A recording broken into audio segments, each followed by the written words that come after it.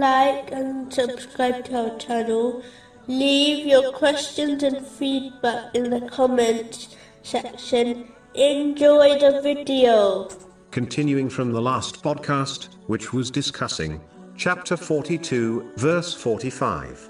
Indeed, the true losers are the ones who lost themselves and their families on the day of resurrection. Unquestionably, the wrongdoers are in an enduring punishment.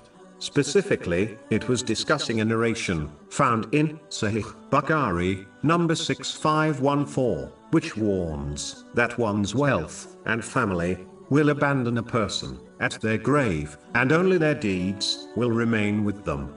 The last thing mentioned in the narration of the Holy Prophet Muhammad, peace and blessings be upon him, found in Sahih Bukhari, number 6514, is the thing which remains with the deceased when they are buried, and will accompany them to hereafter, meaning their deeds. Each person will be judged according to their deeds, and thus they will be means for them to reach the eternal abodes of hell or paradise. Performing righteous deeds is the way one prepares for their grave, as no other things of comfort will be found there. It is the means for preparing one's eternal home in the hereafter. Therefore, this preparation should take priority over preparing for the temporal material world. A person would be labeled a fool if they had two homes and dedicated the majority of their effort on preparing the home which they will spend less time in. Similarly, if a Muslim dedicates more time and effort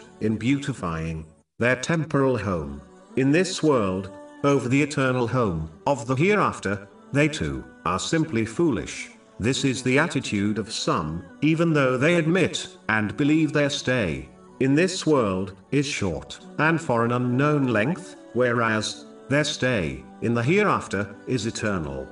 This attitude indicates a lack of certainty of faith, and it is therefore vital for anyone who shares this mentality to seek knowledge in order to strengthen their certainty of faith before they reach the hereafter, bereft of all good.